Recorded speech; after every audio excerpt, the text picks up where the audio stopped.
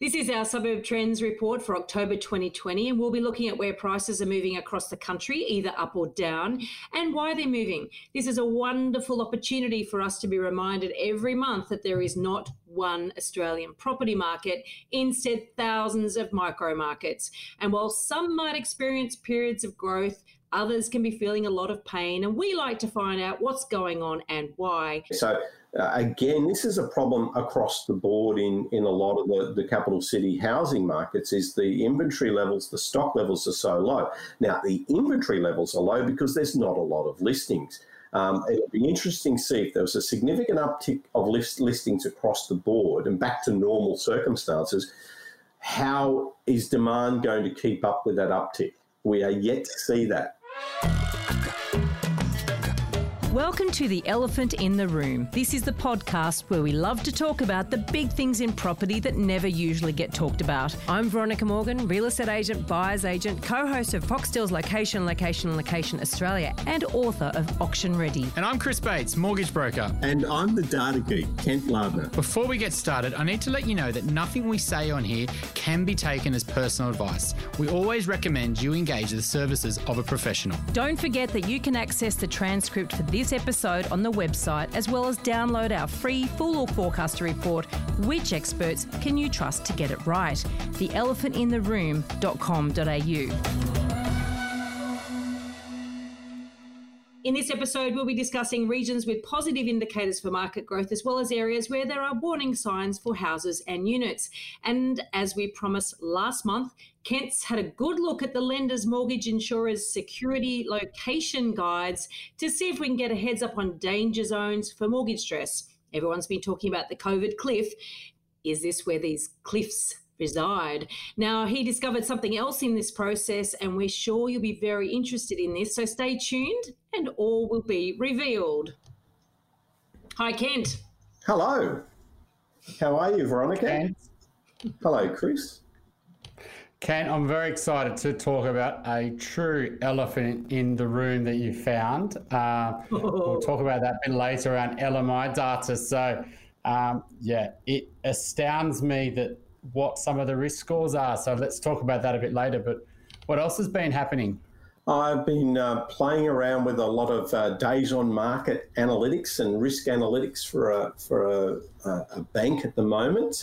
Very focused on high density areas, so that's always a given. And building some models to estimate how long a property will take to sell. Oh, as in you reckon you can guess? Nerding out. So, yeah, some of the variables are, you've got some macro stuff. If the whole suburb is slow, it's going to be slow, but then it's relative to the price. So there's some interesting, nerdy machine learning model at play. Well, we shall be open ears to hear a bit more about that. Now, let's get into the suburbs that you've been highlighting as some good areas, say. Regional areas have been top of mind as working from home takes hold and city slickers head to the trees and the coast. So let's get stuck into the regional areas where houses are in the highest demand. Kent, what is first on our list? Yeah, I think the first one we'll look at it's in the Sydney basin still, just at the end of it, Richmond.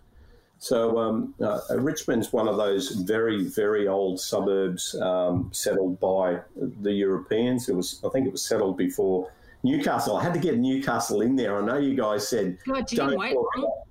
We're in the first 5 minutes.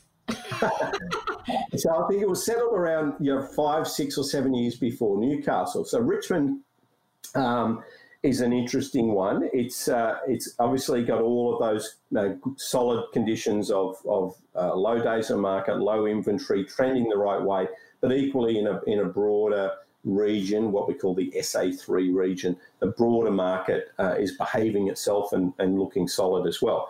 So we picked out Richmond as the first one. The price distribution pretty normal. It's bulk of properties are in that 600,000 to 800,000, so it's relatively affordable for Sydney prices. There's some units out there, not an abundance of units, but there's a fair few. The main property types, you've got 55% of them are houses, so you've got a lot of duplexes and townhomes and medium density out there as well. So that's our first one. So that's located on the Hawkesbury River, right? It's up near Windsor. You've got a RAF base up there. You're in the foothills of the Blue Mountains. It's quite a rural, I mean, it's probably not so rural these days anyway. It used to be part of the food basin of Sydney, right? Well, that was the thing. I think Lachlan Macquarie was very happy when that was all established, because that was the food bowl where they could obviously have had soil that was worth growing stuff in. But probably the standout for me is the rented properties, 45% rental. So that obviously points a lot to the Air Force, a lot to the Air Force. But if that's the case, well, I think there's why? I mean, and I did also notice, I had a quick look to see how many houses are actually on the market at the moment. There's 28.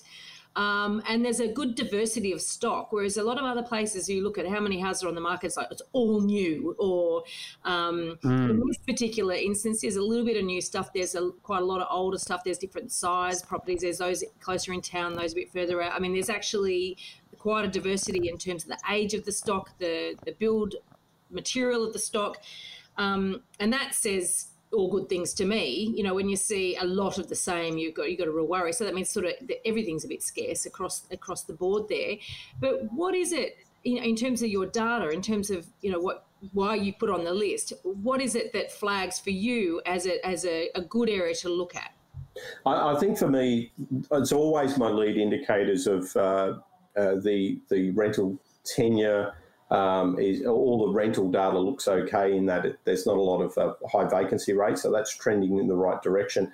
So we look at the rental, but the primary variable is inventory. So is the inventory trending well for that particular suburb, and is it trending and is it relatively low for the region? And in both cases, it's classified as a seller's market because it's below 4 months. It's a little bit below 3 months actually at the moment. So things are coming on and they're still selling within a reasonable time frame. I think a really good tip for our listeners is to use the satellite feature on Google Map. You know, it's probably, I don't even look at real maps anymore. I just go straight to satellite. You can learn so much by just, you know, zooming down kind of the bird's eye view and going on Street View. I was just looking on, you know, it's amazing that we can do that anywhere in the world. But when I was looking at Richmond, I found it really interesting that you couldn't actually see many new house and land packages, even on the fringes of the suburb, where, you know, North Richmond, it's definitely happening. You can see there's all these 300-400 square metre blocks. And so there's just not that sort of periphery of,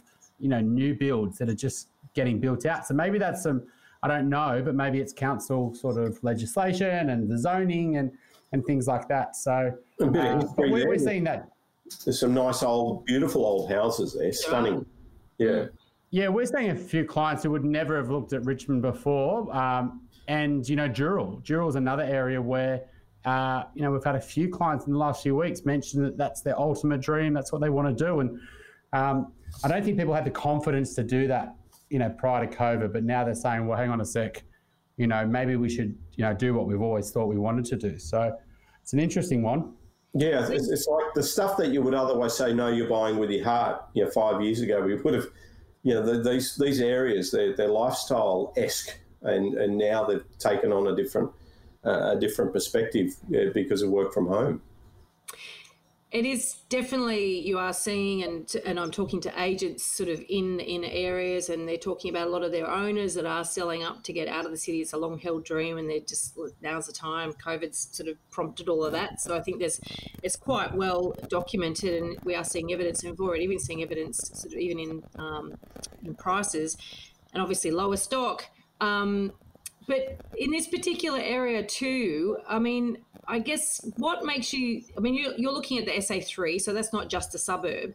And I'm presuming North Richmond would be in that SA3, and North Richmond's the part with all the new subdivision. So how is it that, you know, what are the numbers telling us in terms of why is that not such an impact in that area versus in other areas? Yeah, so I'll just pull it up now. So Richmond is in the SA3, the SA3 region is Richmond, Windsor. So, and then what we've got is, if I pull up North Richmond, I'm just going to enter that now into the computer and tell you straight up. North Richmond yes, it is. It's in that same sub-region as expected. I just wanted to double check. But North Richmond has an inventory level that has declined from 6 months ago. So, as we identified some newer type of stock there, but the inventory level now for that North Richmond location is 4 months. So if it were trending upwards, that'd likely be picked up in the data in the approach that I've taken. But it was high 6 months ago, and it's dropped significantly. So it was close to 7 months, which is still a balanced market, but it's relatively high in comparison to the rest of the suburbs across Sydney. But now that's down to 4. So obviously, buyers are coming in at a greater volume than sellers. Interesting. One thing that I always laugh when you talk about, I think that's your sort of benchmark, isn't it? The tipping point is 4 month stock. It's if in Sydney, or in these urban areas, in a Melbourne, when you're not in lockdown, if you had a property sitting on property sitting on the market for 4 months, it'd be well and truly on the nose. Your averages, I presume, are Australia-wide averages, are they? Yeah, and this is not a days on market measure, even though days on market is highly correlated to it. This is quite a different metric. This is obviously counting how many properties on average are currently listed and how many properties on average over the last few months have been selling.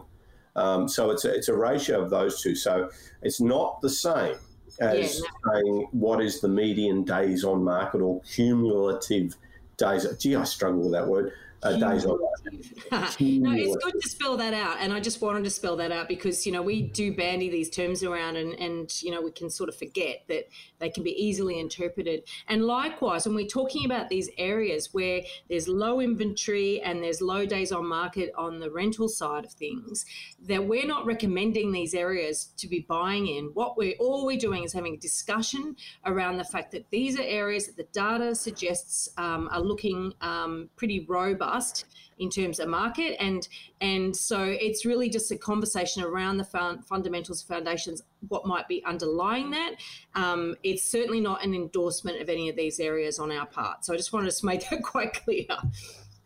Yeah, 100%. I think the key thing is that there's learnings that when you're talking about these suburbs where some suburbs are having a proliferation of sort of stock, a lot of the new build areas, and some areas are staying strong, and looking at the fundamentals on why they're potentially, outperforming the market. Now, is that the optimal place to invest? Probably not in our view, but, it's just about, I guess, identifying places all over the country that are having problems and where other areas are potentially staying stronger. And I think it's a good point to make, Veronica, because, if you're looking to buy an investment property, I'm not saying Richmond's the best place in Australia to buy it. And also, we don't want to dwell on the same suburbs. There's always going to be foundation suburbs that we would kind of talk about the same handful of suburbs every month. So we're mixing it up. Yes. Okay, so the next one on your list, the pick list, is... I've got Wellington Point and the east. Wellington Point. Funny one, this one. So this is sort of southeast of Brisbane. It is a suburb of Brisbane? Is it within? Yeah, it is. If you talk to the old original Brisbaneites, they kind of look at you a bit funny if you said, hey, I live down at Wellington Point, because they don't see it. They never used to see it as part of Brisbane. It was this outskirts suburb. Anything outside of 20 minutes, I think most of the old school Brisbaneites would say that's not really Brisbane. But it's right on the ocean, right? Yeah, well, it's right on the bay. It's got a train station, which is a good line into the city. And I think that's one of the standouts, that you've got a beautiful little village feel. You've got a beautiful strip of shops. Then you've got a long road called Main Road that runs down to this reserve that's in the middle of the water with, you can walk out to one of the islands on low tide, just don't stay there too long. Well, the water will come back in. Don't blow one of those blocks of land at low tide either. Well, there was something in the 80s. Someone sold a whole sack of land that high tide. Your house is on the pontoon. Yeah, so it's a fascinating suburb. It's 90% houses, but there are enough medium density properties and some walk up units here and there to to talk to. I personally, I wouldn't. I'd steer clear of the medium density stuff, the strata stuff. Down there, there's plenty of relatively affordable houses. But one of the unique things is it's got a very long tail when it comes to prices, because you've got these water view properties or water edge properties that can get up there, and some of the higher priced properties on Main Road are up around $3.5 million. So you got a number of properties, a number of streets that kind of get into the high, 1.8 million and above. But the bulk of your properties are still in that 600 to 800,000 mark. So I'll use the term relatively affordable, and you can get a property that's gets some bay breezes, is near a train line, it's picturesque as a suburb. It's quite nice, and you can go down to the edge of the water at the end of the day for a walk. How much? What's the percentage that you would say is owned by investors? And are there a lot of weekenders down there? Well, no, there's not a lot. It used to be a sleepy old, going back 50 years, it would have been considered an old, sleepy, hollow fisherman village, but that's not the case now. It's still relatively low. About 22% of the properties are rented, so that's not high. So it's not known as a rental suburb as such. Yeah, one of the things I'm looking at a city is I'll look at, do a quick search on Domain or real estate and, throw over $2 million, right? And, as an example, to see where the money is, and you can easily see that that's a part of Brisbane where, people with money want to live, right? And so there must be some lifestyle benefits of why people want to live there. And I guess, kind of with the work from home thing as well, that must be playing into this as well within Brisbane. And people are saying, well, it's a sort of lifestyle option alternative. It's a little bit further away, but it's still close to Brisbane if I want to commute. So do you think that's got a part to do with it as well? One of the standouts when you kind of look at all the data and say what jumps off the page, it's the household income over $1,900 per week. So that's pretty high. That's your median. Half the households in that suburb are earning more than that. So you've got most 20%, over 20% of people are professionals. So what I'd say, this COVID thing is going to push that up. You'll have more professionals, and you'll have a higher household income rate. And so I think that's going to be a driver. And there's only so many properties along Main Road and some of these waterside streets. So we've already seen this happen around Wynnum Manly, just up the road a little bit. So a lot of the east-side suburbs and bayside streets in these suburbs, the demand is really starting to drive now. That's it, isn't it? It's not just this. So these suburbs are scarce because there's only so many suburbs along the water, right? And then there's only so many houses along those water in those suburbs. And so even if you go out to the outskirts, there's scarcity, and that's wherever you're buying, that's what you're looking for. So but they're becoming more scarce because more people want them, and there's less people probably wanting to move out of those areas than before. So it's a really interesting sort of suburb to look at, because a lot of people say, I'll just invest in the inner ring of, say, Sydney, Melbourne, Brisbane. But arguably, there's options, when you start going to these other scarce locations around the city. Yeah, and one of your favourite pastimes is looking up, the real estate portals and looking through the listings. And you pull up listings in places like here, and they are beautiful properties. They're beautiful Hampton-style properties with water views. So you can see what the temptation is, especially for a lot of those people exiting Melbourne. Wanting to exit Melbourne. Wow, I just want to get out now. And $2 million. Wow, look what I can buy not that far out of Brisbane. So I think you've got an attraction in these suburbs for those exiting Sydney, exiting Brisbane, who don't think it's a non-Brisbane suburb. They see it as a Brisbane suburb, but a beautiful spot at the same time. Apparently, the demand for buyers agents in Brisbane has just gone through the roof from people outside of Queensland. Yes. So, dear. So, okay. So the third one on our list is, drum roll. I think we kind of rolled up two. We've got two in South Australia and in the Adelaide. So one's called Happy Valley and the other one's Redwood Park. So focus on Happy Valley. It's such a great name. That's a bit wrong, though. It's sort of good and bad in equal measure. How could a suburb not perform well with a name like Happy Valley? It reminds me of like a Simpsons sort of, making up this beautiful suburb name with this kind of, Truman Show sort of feel to it, isn't it? The sinister industrial zone at the very edge of it, spilling. Yeah, not this one. Not this one. This has got, this is an old farmland and beautiful views into a valley. So it's quite nice. So again, there's a reservoir in the middle of it, right? It's quite big. There's a big, massive reservoir in the middle of it. Yeah, it's the largest water treatment facility in Adelaide. Oh, well, there you go. So maybe there is something wrong with that.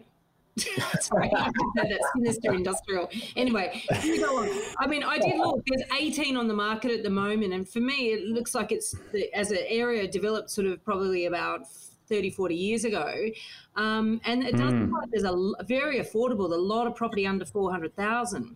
Yeah, there's a standout with these suburbs. That, obviously we look at these listings and do a bit of homework before the show, and both the Happy Valley suburb and the Redwood Park, when I looked at them, every listing's got a stamp, under offer, all of them. So that's a strong indicator that, the demand is high. They just can't get enough stock. I spoke to a buyer's agent who was looking to buy properties down there and was getting off the market properties, and the agents are saying, sorry, mate, I'm putting it on the market now. Things have turned that much. So there's no way in the world we're not going to list this. It does make me feel a little bit uneasy when you mention buyers agents buying in these type of suburbs. I know you're going to mention there are Redwood Park, and I've seen buyers agents doing similar things. Not buyers agents I've referred to, but clients saying they're working with this buyers agent and they're recommending these type of suburbs. I just think in Adelaide, you're talking quite far away from the city. Yes, they're affordable, but is it that desirable to sort of the aspirational family in Adelaide? When they've got a little bit more money, they can get a lot more for their money, and almost, $700,000 in Adelaide goes a long, long way. And so I'm a little bit, I find it hard to, what's that? I'm not sure it does anymore, 700,000. I'm curious though. What's the median incomes in these? I mean, and the reason I say I'm not sure is because we did some shows down in Adelaide a few years back. I mean, God, we're probably talking about 7 or 8 years ago. Clients with sort of $750,000 budget, and yes, they're buying in nice suburbs, but it wasn't easy, to find them nice properties at that price then. Well, it's not bad. It's $1,391. So the average household weekly income in Happy Valley is close to $1,400, and that's from the census dating back 2016. So that's anything above $1,200 stands out to me because it's obviously a median, and the listing price at the moment. So saying 700 buys a lot. Well, 400 or 500 buys a lot here. It does. Yeah. So I think that's the driver. But you are 20 Ks from Adelaide, and that's a long way in Adelaide. For Adelaide. In Brisbane, it's the same thing. You get 30, 40 K out of Brisbane, people look at you as like you don't live in Brisbane. It's the same in Adelaide. You're 10 minutes out. You're a long way out. Yeah. So. But on the other one, the Redwood Park that you talk about, that's in the Tea Tree Gully region. That's in the foothills of the Adelaide Hills. So potentially, if these are picturesque sort of areas, potentially it is coming back to that. I don't need to be close to the CBD now. I don't know because I don't really know what's the drivers of the Adelaide market. I'm not that familiar with them, and I wonder if that's got something to do with it. Well, it does. Look, there's a lot of tradies, a lot of tradespeople choose to live in these locations. So if you're part of that booming house and land market, you've got to live somewhere yourself. So I think this is a suburb that's dominated with tradespeople. The income here is pretty good as well, $1,537. So these are relatively high income levels. I think if you look at the employment, then I think a lot of these people are technical and trades. I don't have that data right in front of me on that one, but Yeah, it's a typical working class, trade class suburb with some reasonable income, 97% houses. So it's, and you can buy a lot for 400K. And here's the thing, though, which is interesting because, you know, I did look, Happy Valley's got 18 on the market currently, Redwood Park 17. Yes, a lot of those are under offer. You say that buyers agents who are buying in that area, and I'm guessing that's not a local buyers agent buying in that area somehow, and that's where there's a danger of getting those buyers agents to buy outside their area of local knowledge. Is it a bit like Hobart, where the prices are being pushed up by outsiders buying there as investors? Yeah, well, Hobart's been hot for a long time, but it's also been one of those markets that goes hot and cold. So I think we learn a lot more. The reason why you're going to Hobart is because that's been happening for a long time. You know, hot and cold. The question is, I think there's been a lot less cold spots as, you know, it starts to get some momentum. And unemployment was always the worry. You go back, you know, 30, 40 years, people were mainly worried about jobs when it came to living in Tasmania. This whole shift towards work from home, I think, changes a lot of the rules around the picturesque lifestyle locations. It does change the rules. It doesn't tip them on their head, but it does change the rules. So what it does, though, is, and I guess this is why these conversations are so important, because if, and I'm only just positing this, right? If, you know, those with access to data are sitting down saying, right, this area is about to go off because of some of the indicators that you're talking about, and they say, right, we've got to get our clients buying investment properties in those areas, and then the areas start going up and the locals can't afford to buy them, and or they can, or the prices start going up, et cetera, it's sort of a manufactured demand, isn't it? I'm not saying that this has happened, but it could happen. You know, this is the danger with us looking at data without, and this is why we have this, as I said, that's why we have these conversations, but it's one of the dangers for data. Well, one of the big drivers, sorry, Chris, I've jumped in over the top there, but a lot of these markets are off a low base, especially in these regional towns. So it doesn't take too much in terms of extra demand from outside to push things up, to certainly outstrip supply. And we've got a lot of these markets as well are off a low base. So it doesn't take too much to have one of those headline stories of 20% growth in median price. Yeah. You see? So I think there's two things at play here. We've got regional areas that don't have a lot of inventory or don't have a lot of stock at any given time. And then suddenly a slight uptick. All it takes is just an extra 4 or 5 buyers coming up from Sydney or wherever. And things change dramatically. And then the headlines all kind of support the story. Yeah. Exactly. So then you get this positive feedback loop. So they're like, oh, I bought for a client for $350 and now it's worth $400. And because of a very small number of sales in that area that they're using as sort of evidence to prove to their current customers that they've done a good job. And then they'll say, well, buy another one, right? And then the new customers are saying, well, they think that short-term growth is a good sign that it's going to continue forever.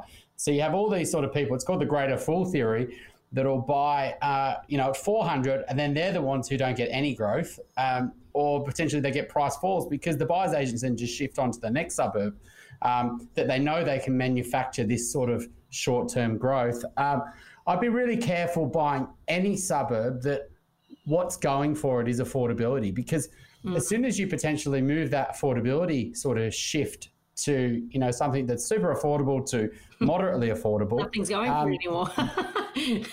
What's the thing that's going to take it next level? Like if it's not aspirational, then it's just the only thing that's going to keep it. So if it's not cheap, then it's not that desirable. So I think you've got to be super careful. I think you're right. The stats on these sort of areas look good, but I would say be very cautious using information like this to kind of then base your decision and using buyers agents that buy in these areas. Yeah. So let's look at the housing market. It's if we're talking about these locations, the numbers are the reason why they're on our list is because the numbers are currently looking good, and we can now talk to be very objective about it. We've got no skin in the game in it, so that's a good outcome. I know, I love it. Let's look at the housing markets with warning signs, and we haven't forgotten the LMI data. It's going to be interesting to see if it correlates with Kent's danger zones, and we discuss that a little later. What have you got us? Yeah, I've got an interesting one. Chris threw it to me. He said, look, I want a suburb that's not a great story, but in the Sydney Basin or Melbourne area. And it's hard. It's because a lot of the key indicators that I use, a lot of the markets are still in that seller's grade, But the one that stood out is a very, very small suburb with a low income, low household income, lower socioeconomic demographic, $749 per week income level. It's a suburb called Yonora. So it's kind of nestled between Guildford, Fairfield area. Some very high unemployment rate in the adjacent SA2 of Fairfield, 18.8%. So high unemployment, lower on the decile ranking for socioeconomic advantage, etc. And I'm starting to see some slight shifts in the data that tell me that this might be a canary in the coal mine in terms of housing market shifts. So we're seeing an upward tick in the days on market, an upward tick in inventory levels. We're seeing a decrease in the median. It's depending on how you slice and dice the median, obviously. But some of the indicators are there to say, I wonder if we come back to this suburb in a month's time or 2 months' time, what will the story be?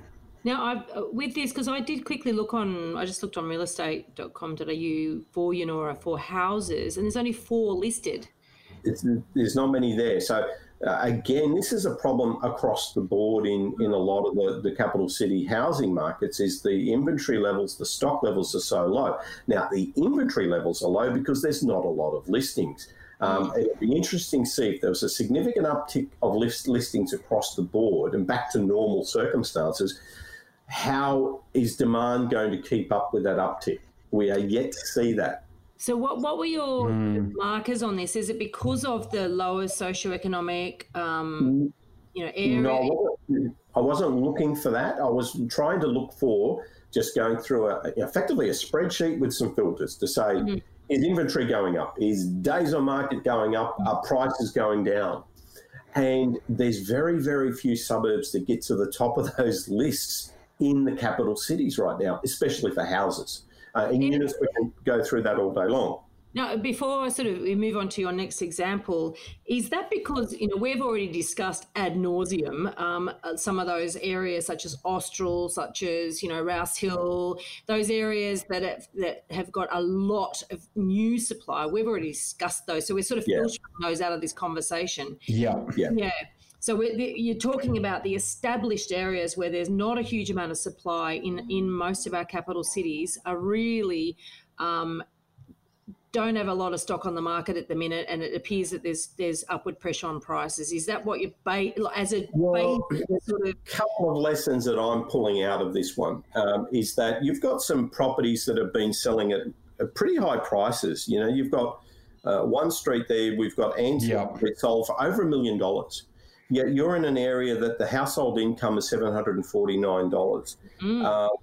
Orchard Lee Street sold, I don't have the date on this, but this is kind of within the last 5 years, 985. So you've got quite a few sales up in that 800 to 1 mil mark in an area lower socioeconomic. Now, so the question I've got is if the unemployment rate's like that, and it could get worse, obviously, post-COVID, I just wonder if we are starting to shake the tree in terms of, we've got housing markets been surging. Everything's been great for so long. And now suddenly we've got some economic headwinds. And are these suburbs that are suffering the most or will potentially suffer the most because of their socioeconomic conditions, are they the canary in the coal mine? I don't know yet.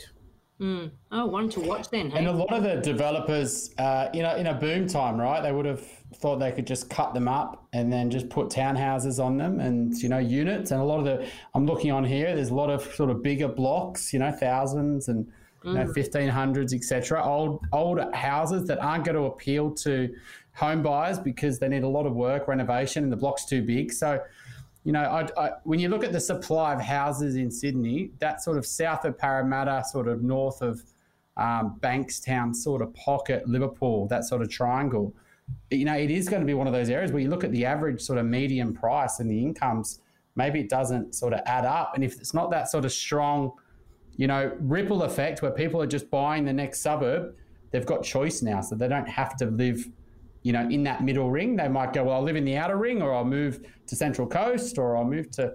So, I do think it's one of those areas where it's you're going to have to watch because, so demand isn't there. And if supply starts to increase, you get that opposite effect to what you were talking about, Ken, where prices are going up, where they shift the needle. You can easily get that with too much supply. Well, the topic we were talking about earlier is what's driving demand. And these suburbs originated with manufacturing. These were these are industrial centres. Yeah. And these are where the workers lived. And then obviously manufacturing exited in the last 30 years. I don't think it'll come back en masse to make these boom areas. The second wave, obviously, and part of that industrial boom was that we had a lot of Europeans come in. Yeah. That we had people come in from the Middle East. So it's driven by immigration, a lot of demand here. So I think a lot of the demand here is still the kids of those immigrants wanting to live near their parents. That's the driver here.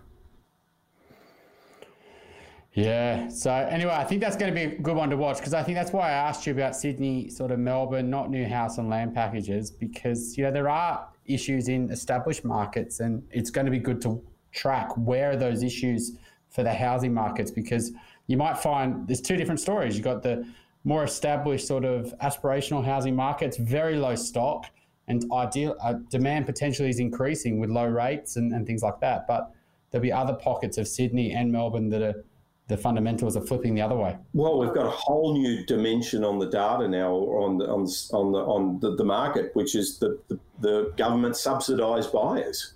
Yeah. Yeah. Yeah. Mm-hmm. They're throwing the data way out.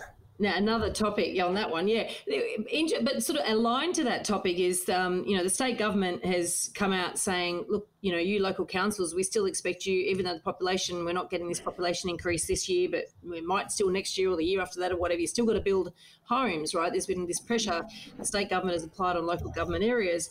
And some of the local government areas, and it's not just the NIMBYs, they're saying, well, we don't need to create that much more housing at the moment because our population growth has actually slowed due to COVID. And Liverpool Council, interestingly enough, has sort of put their hand up to say, oh no, we still want to build just as many, new homes and new apartments. So, and it's funny because many, many times I hear you, Chris, saying, it's because they want more rates. And I thought, you're just a conspiracy theorist. But then when you do think about it, you think, okay, more people brings more dollars, brings more activity into your LGA. You know what I mean? I guess in that sense, in terms of just generating more economic activity, that's what people do, right? And so it just was an interesting thing that Liverpool Council were quite vocal about, no, we want to continue to develop. We had a brown paper bag council for a while here. My one, the Lockhart Council, famous for it. The next one on the list, Port Douglas, and quite different. Quite different, and that's what we wanted, and 50% rented properties as of census 2016. So that's a standout. 39% freestanding houses. There's a lot of duplexes and small unit blocks.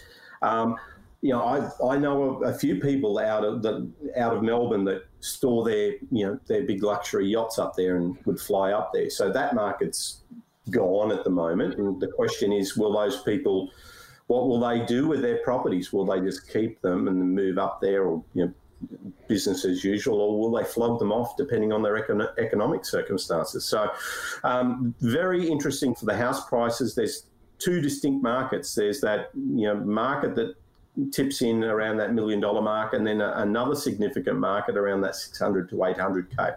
So bimodal, two very different property markets, those near the water with the views, and those in suburbia. Do you know, look, I did look online to see how many's on the market, 112 currently on the market, a lot of townhouses and duplexes included in that mix. And, and I did wonder, is that because, people from other states haven't been going up there and having their little holidays? But, do you know, we did a couple of episodes of the show up there as well. And I guess, my national viewpoint comes very much from a lot of those property searches that we did. And so, God, we did the first one in Mission Beach, so it's a couple of hours out of Cairns. Back in 2010, I think we went there. 2011 or 12, somewhere around there, we went up to Trinity Beach, Palm Cove, that area. I'm not sure. Look, what was on the market up there at that time were properties that you couldn't build for the same price they were trying to sell them for. They might, one property I remember, I think they spent about 1.5 building it.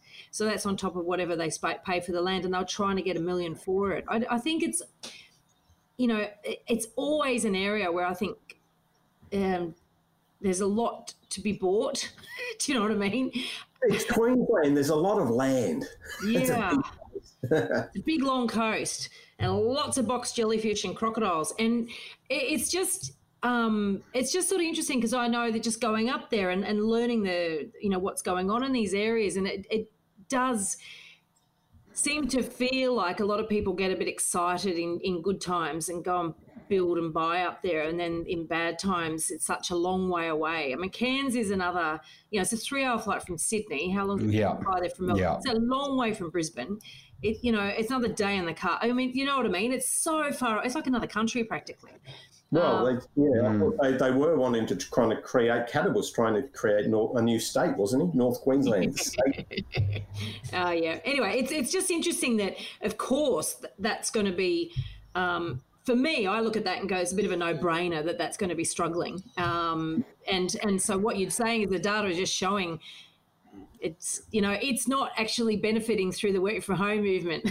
No, and that was a standout. You go in, you say, oh, this is one of those beautiful spots that people would search for online. It's your known areas, your known tourism spots, and you could be forgiven for expecting the opposite. You think, wow, there should be an influx of people wanting to live in these beautiful big houses in a beautiful spot, have a holiday year round. But it's certainly not the case here. So it seems to me that it's the commutable distance lifestyle spots seem to be the most doing the best at the moment in terms of the data. Interesting. Yeah, around our sort of capital cities, right? So Correct. It's around Brisbane, around Melbourne, around Sydney. Yeah. But Port Douglas is, around Cairns. It's not the same sort of story. It's not the same. It's not the same. It's interesting. Like I remember looking at sort of what happened through the GFC and looking at what happened to house prices in certain areas and what got smashed. And, for example, up in Northern Beaches got smashed because a lot of people sold their holiday homes in a recession. Noosa got absolutely hammered. You're talking 50, 60% falls to house prices. And so that hasn't happened this time. I mean, maybe it's, part due to the stimulus from the government's not just being the same level as it was during then. But, I think it's these holiday places are in a little bit of trouble because people, if it's retirees, what smashed Noosa a bit is retirees potentially had a lot of their money in superannuation and had a house, and then superannuation fell 50%, and then, exchange rates, etc. So, a lot of people weren't getting the income they were getting, and so they couldn't afford to live, and then their only option was to sell their house. And so that hasn't happened on the same scale. Stock markets have sort of recovered, but it's going to be interesting to see if you see there is a bit of another stock market crash for some reason, plus, unemployment being high. These sort of areas would get absolutely hammered. But what is interesting, though, and I'm finding this talking to I've spoken to a couple of buyers that are in this category. I spoke to a journalist around this. I spoke to some real estate agents around this. The purchases of holiday homes is on the up. And part of it is because they can't go on an overseas holiday. Now, it's quite interesting. As a family, you might, I don't know, if you go business class, you might spend, 20, 30, 40, 50 grand even on a overseas holiday. If you're flying business class, that is, and you've got lots of kids. And so, if you've got that much spare cash to have a holiday, that sort of level, you might think, okay, I'll buy a house instead. It's just an interesting sort of flip. And it's not a one-off. There's a number of people saying, oh, well, that's it, time to buy a holiday home because we can't go overseas. So there is a fair amount of money. I know that we're talking about COVID cliffs. I know that we're talking about a lot of hardship and a lot of people. There are still a lot of people around with a lot of money, and they are choosing to spend it in not necessarily Port Douglas, but like you said, Chris, within that commutable distance of a CBD. There's a number of drivers, those that want to work from home, but also those people buying holiday homes as well, I think pushing those prices up in those nearer areas. I think they're not actually holiday homes. I think they're second homes. I think it's where they're not just going there over school holidays and then maybe occasional weekend a month. They're going there almost much more regularly, or they think they can go there much more regularly. And they can go there Thursday to Monday. And that, I think, is a different sort of kettle of fish than I go there, once a month, Friday to Sunday, and I come back for work on Monday, and then I only use it in the school holidays. I think second homes are a bit of a different sort of trend, that I think COVID's allowing people to have those two bases. Yeah. Kent, I know that in Sydney and Brisbane, and probably the same will be happening in Melbourne soon, houses in good locations, there's not everyone's looking for a sea or tree change. So houses in good locations in these capital cities are very much in demand while units are performing very differently. Now, what are some of the unit markets that your research identifies as being in trouble? Yeah, look, there's a couple that we've got all the usual suspects that will push to one side, those inner CBD. A couple of key things, obviously, the university precincts. So you can, if you do heat maps and you say, why is that particular suburb shining brightly? And it's very, very high vacancy rates as a result of being near the university. So any of these university towns or university suburbs are all impacted. So we've certainly got the case here in Newcastle, and I think that's a good topic for next. For the next time we can analyse all of the university precincts. I thought you were going to say Newcastle was a good topic for the next one. I've got it in twice, right? I've thrown it in twice. Yeah, I think that's a great topic for the next one. We will make sure we come back with that. Yes. Yeah. So because there is some good macro level data that tells us how many overseas students exist per university. So it's a couple of years old, the data, but it's still interesting and relevant. So we can look at some of the universities that got, upwards of 20% or more of their student base is international student.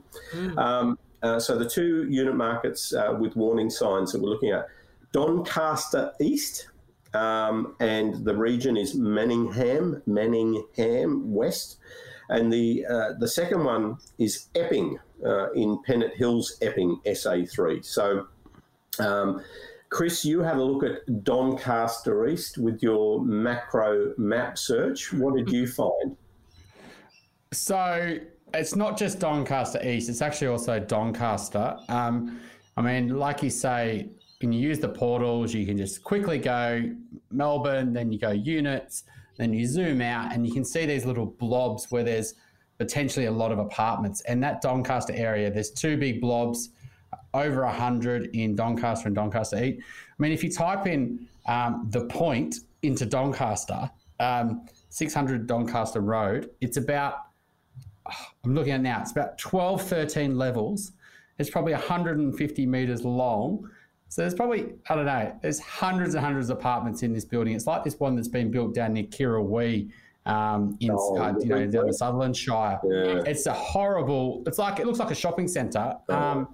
And then in Doncaster East, there's lots of that 5, 6 level on the main roads where, you get 20, 30 apartments in those sort of complexes, and they're just not enough demand for this amount of stock getting built. And so you've got a lot of investors probably just running for the hills. There's not that sort of desire for medium density living like there was prior to COVID. So, and Epping it's the same thing. It's if you look at before we move on to Epping.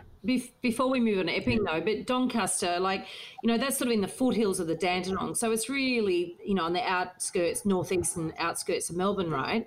So yeah, in general, and I did have a quick look there, and there's 49 units on the market currently, which is actually a lot, purely because through the shutdown, pretty much everything got withdrawn from the market in Melbourne. There's not a lot on the market in Melbourne, so you've got 49 units there. That's a lot.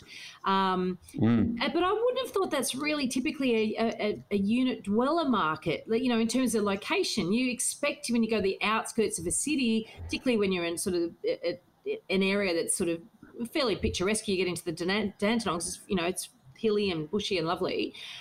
It's sort of, I wouldn't typically think, oh yeah, I'm going to go and live in a unit out there. Do you know what I mean? It seems odd. Yeah, look, a lot of the suburbs on the way out from Melbourne, going through Hawthorn and Camberwell and whatnot, these are a pretty expensive suburbs. So, a lot of people are squeezed out. You can't buy in these spots unless you've got pocketfuls. So this is what's happened. People have been looking at these, well-designed apartments as an alternative to because you can't buy a house unless you're wealthy.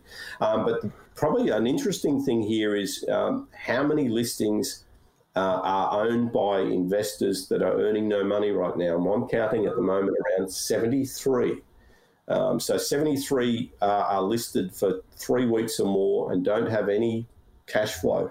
And that's ignoring we don't know much about in terms of what's their current cash flow situation. So I think investors would be doing it very tough in this suburb, in a lot of these suburbs right now.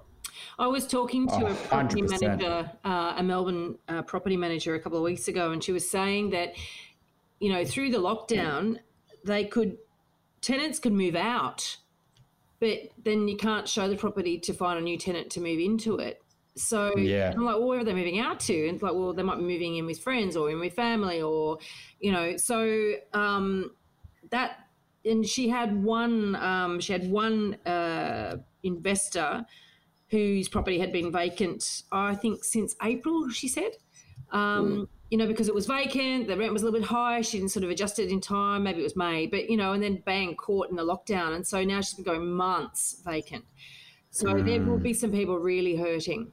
I was chatting to a friend of mine who runs a large agency in that part of the world, and he was just telling me some rather heartbreaking stories of investors that had a number of properties that just had no cash flow at all, and the bank was not being friendly with them at all. He had some clients, investors that were rather suicidal. So there's two sides to it. Obviously, a lot of the media focus is on the tenants who are doing it tough, but a lot of these landlords, they're struggling.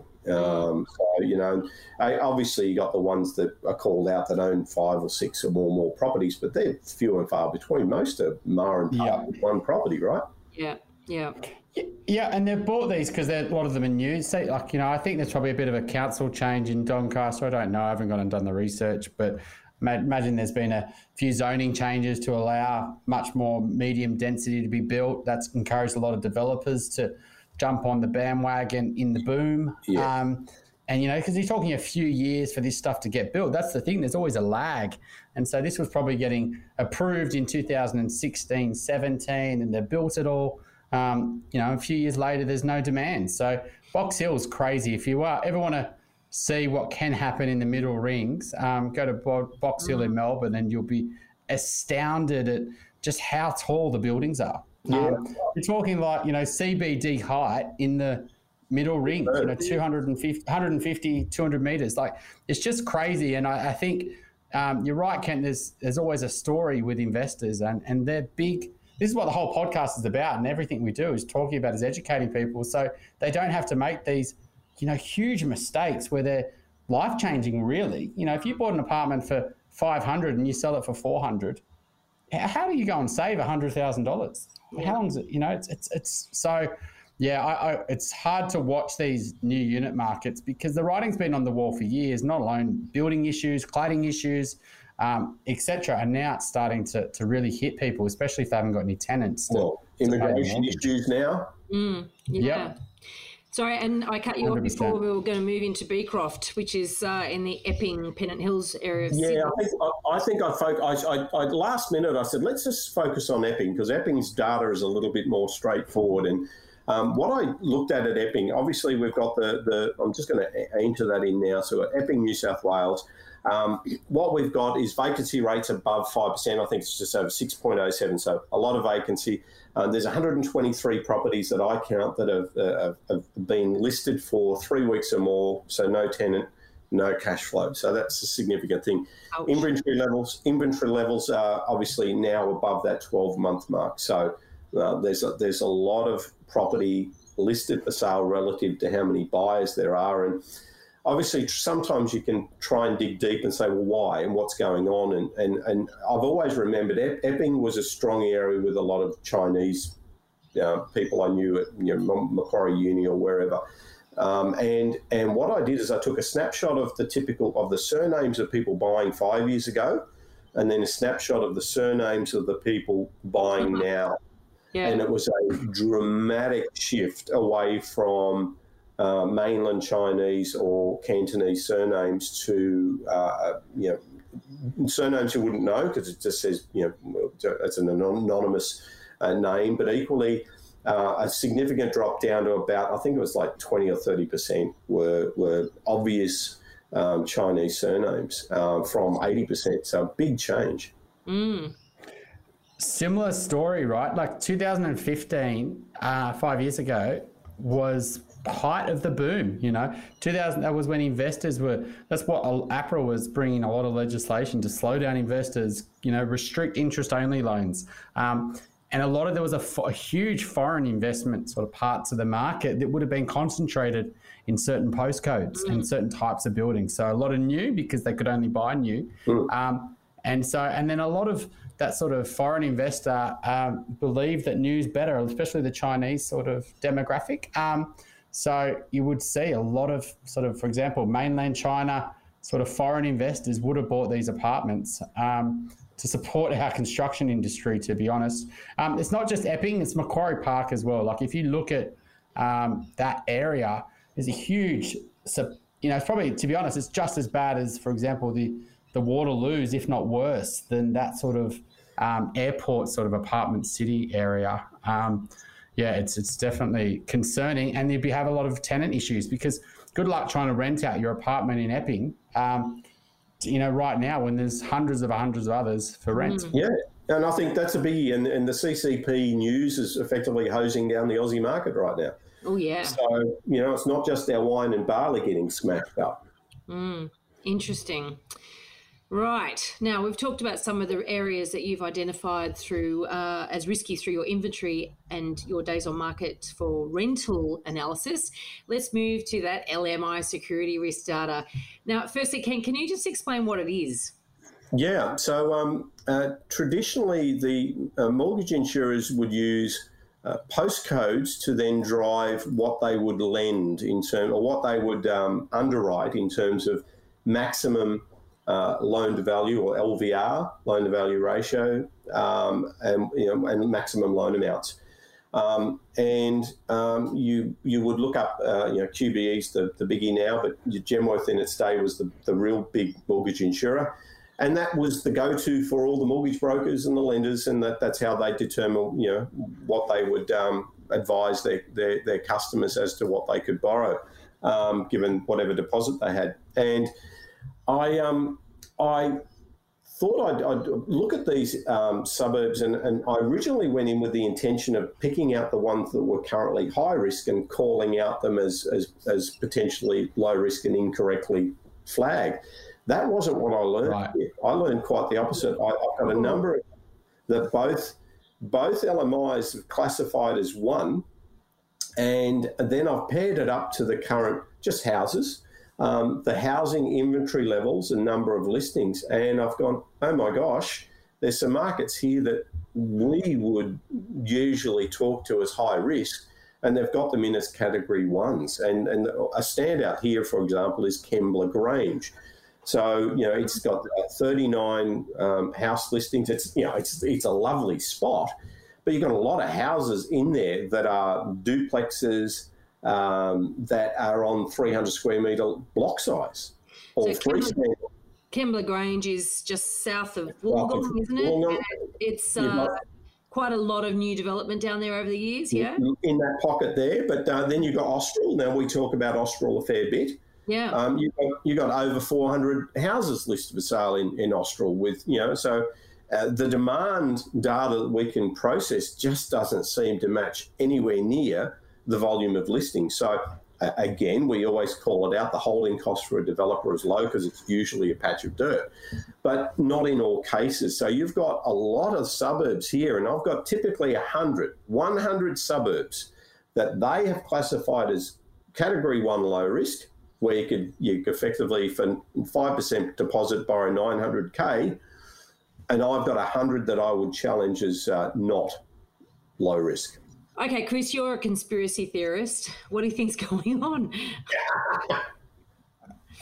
So it's funny you say that, Veronica, because I was looking at the data in two different ways. Firstly, I was saying, well, without doubt, these are massively high risk sort of areas. You've got massive amounts of inventory, a lot of new stock, a lot of big debts. Like, how could you possibly not have these categorized as high risk? And, you know, we don't do many clients buying in house and land packages. I think anyone listening to the podcast would know why we avoid those areas and turn our clients away from those areas.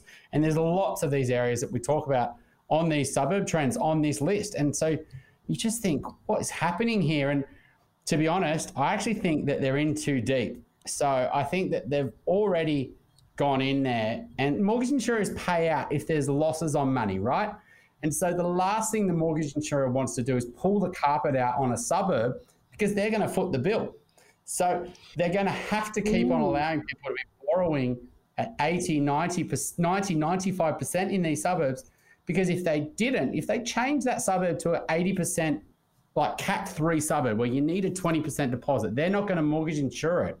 Then the demand in that suburb would no longer appeal to first home buyers that have got small deposits. And if that's the case, who's going to buy a new house and land package if they can't get a 90% loan? So I actually think they're putting it as Cat 1. The reason they're putting it as Cat 1 is because if they changed it, the suburb would collapse in price and then they would foot the bill. So their only option is just to keep on kicking that can down the road, because otherwise they're going to have a huge bill. What do you reckon, Ken? Ooh. Yeah, I'm in two minds, because I look at the publication date of the Genworth one. It's got 2016 on it. So if you do the Google search and you say, Genworth Security Location Guide. Now, I don't know if that the old one hasn't been pulled down, but it's still being found by Google. But that's the one that comes up top of the page. If I, LMI Security Location Guide, put it in, 2016 is the date. So I'm wondering, how many of these areas back in the day where it was originally put together were farm areas where there wasn't a lot of new building activity. It was a very different profile suburb back then. Yeah, I mean, you could easily do it with apartments, right? Because you say, it's got lots of investors, there's lots of density. In mortgage insurer, we just want to avoid any sort of smaller apartments because we know the demand's not that. So we can do a blanket of that. We can do, and any areas that postcodes or developments that we don't want to be involved with. But when you go to houses, a lot of it's driven by first home buyers, et cetera, like that. It's a bit harder to sort of be a bit, maybe whether you go, no new house and land packages, well, then you wouldn't get any customers, because a lot of the house and land packages is where LMI make their money, right? So correct. But some of the biggest claims I recall being paid were the typical strip of properties on the outskirts of the city or outer burbs on small lots, 300 square metre green streets. And you'd pay 3 or 4 claims in a row, big claims. That's what I see happening here. A lot of small, it's the same thing over and over again. So what is it? Is it that the risk team hasn't got enough old blokes like me in there? I don't know. I think they've got to, if they do decide to change it, and that's the thing, whenever someone changes credit policy or your borrowing capacity goes up or down, and these suburbs, you've got to be really careful, because if the demand can no longer borrow at 90% in that suburb, or that suburb gets blacklisted, or that postcode, and it can easily happen. Banks are always changing their blacklists. That suburb, no longer people can borrow in that suburb at the level they could. And so the demand, dramatically drops. And then you might see a supply increase. And so, it's a massive elephant in the room, Kent. Great find, because these things should be updated based on your data. They're massively high risk, but they're still, in the mortgage insurer's eyes, low risk. Yeah, and I think the other call out is postcodes. It's easy because your computer system uses a 4-digit code, but I think it's too broad. It needs to be down to a suburb level.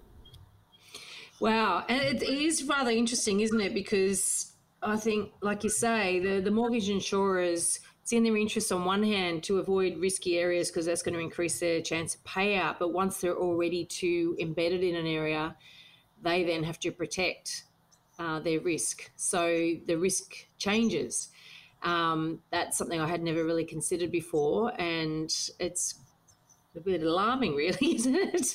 It's just Flat Earth, Chris. That's it. I love a conspiracy theory. Right. Okay.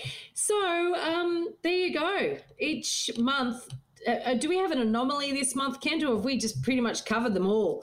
Oh, yeah, I thought that was a pretty big anomaly. That was going to be my anomaly. That's the anomaly. Okay. Well, look, this has been a great snapshot. We're actually looking forward, not looking back to coming with next month's report. And I'll remind you, Kent, that you promised to look at those university areas. University towns. Yeah, university towns. So that's going to be an interesting feature for next month. Thanks for your time. Thank you so much, Ken. Thank you. Thanks, Chris. Thanks, Veronica. If you're looking to buy your dream home or an investment property in Sydney's inner west, eastern suburbs or North Shore, my team and I can help you buy without regrets. Reach out via my website, gooddeeds.com.au. If you're looking to buy your first home, thinking of upgrading into a new one, or purchasing an investment property anywhere in Australia, my team would love to carefully guide you on this journey. And most importantly, get the finance right. Reach out via our website, wealthful.com.au. If you're a first home buyer and you don't want to miss a step with this most important purchase, join me on Wednesday nights at 7:30 p.m. Sydney time on the Home Buyer Academy Facebook page for live Q&A. Check out the website, homebuyeracademy.com.au. Every month, my team hosts a webinar on what we are seeing at the banks, the best rates, changing policy and their service. We also share the latest insights we hear and read that are impacting the property market direction. Check out wealthful.com.au. Thanks for joining us. We'd love to see you again. And remember, don't be a Dumbo.